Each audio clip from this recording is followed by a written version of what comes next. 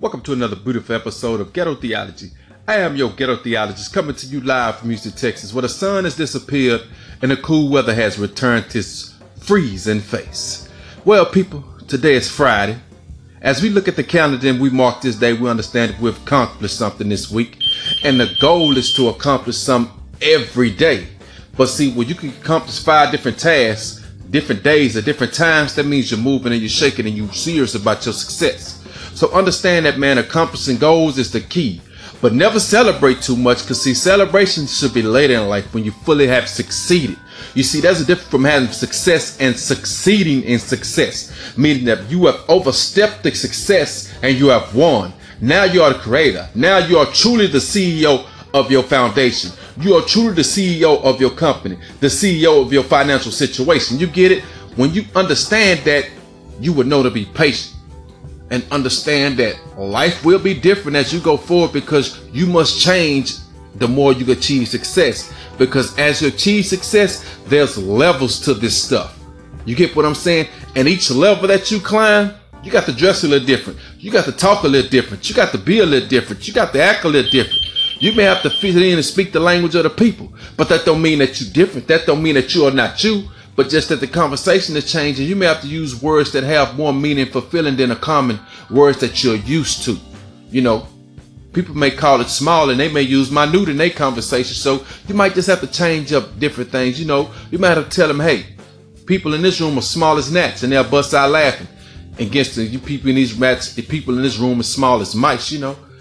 Attribute something to a gnat. It's the conversation and the education that's coming out your mouth that gets some people. And it just warms their hearts and their bodies and their minds, because, hey, I'm standing next to somebody who understands what it means to succeed, who has succeeded.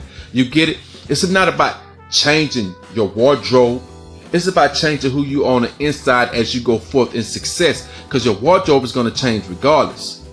And when you understand that, life will become beautiful.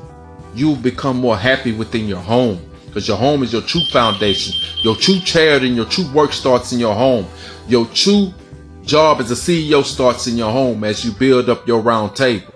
You get what I'm saying? And you have your board members. You get what I'm saying? You are the CEO, your wife is co-CEO. Then you have the son, the daughter, or however many kids you may have. And then you break that down as your board members. Those who speak for you, you know, when you can't speak for yourself. Those who have your best interests at heart. You see what I'm saying? Corporations are building the home first, and then you step out and you build big mega corporations that will feed many families more than just yours. You see, charity starts everywhere. Everything I just mentioned: success, succeeded, charity, change of character. Understand that there's levels to this stuff as you rise. Understand that each level you're going to go higher. With each level you're going to meet a different client with a different mind state, with a different goal that you must work with it if you want to build your company and succeed in it more through success. Because see, becoming a businessman takes more than just having the upfront money. See, you got to understand what a business is, how to run a business, the ins and out of the business, the gross income of a business. You get what I'm saying? The loss versus reward in a business. You get what I'm saying? You got to stand everything of that, even to the basic necessities you need inside of your company that you're building, from fire extinguishers to what's they call them, little fire little bumps you put up there. You know, I can't think of the name right now, but you know, fire alarms, and the fire alarms that you put on the roof of your house, so they call them, you know, fire extinguishers at home. But you're gonna need a whole lot to run a business. In case it's a fire, you're gonna need something to put it out. If you're not there, you're gonna need something to sound the police.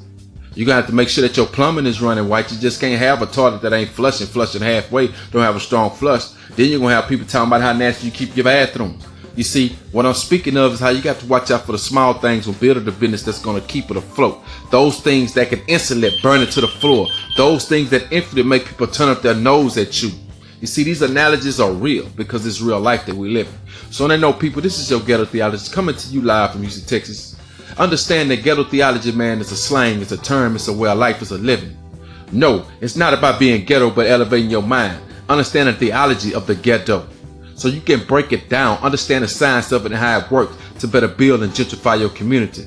We are one people, one movement, one body. Understand that, and you will understand your blessings, and we all shall have success as we succeed as a people and a nation. Peace.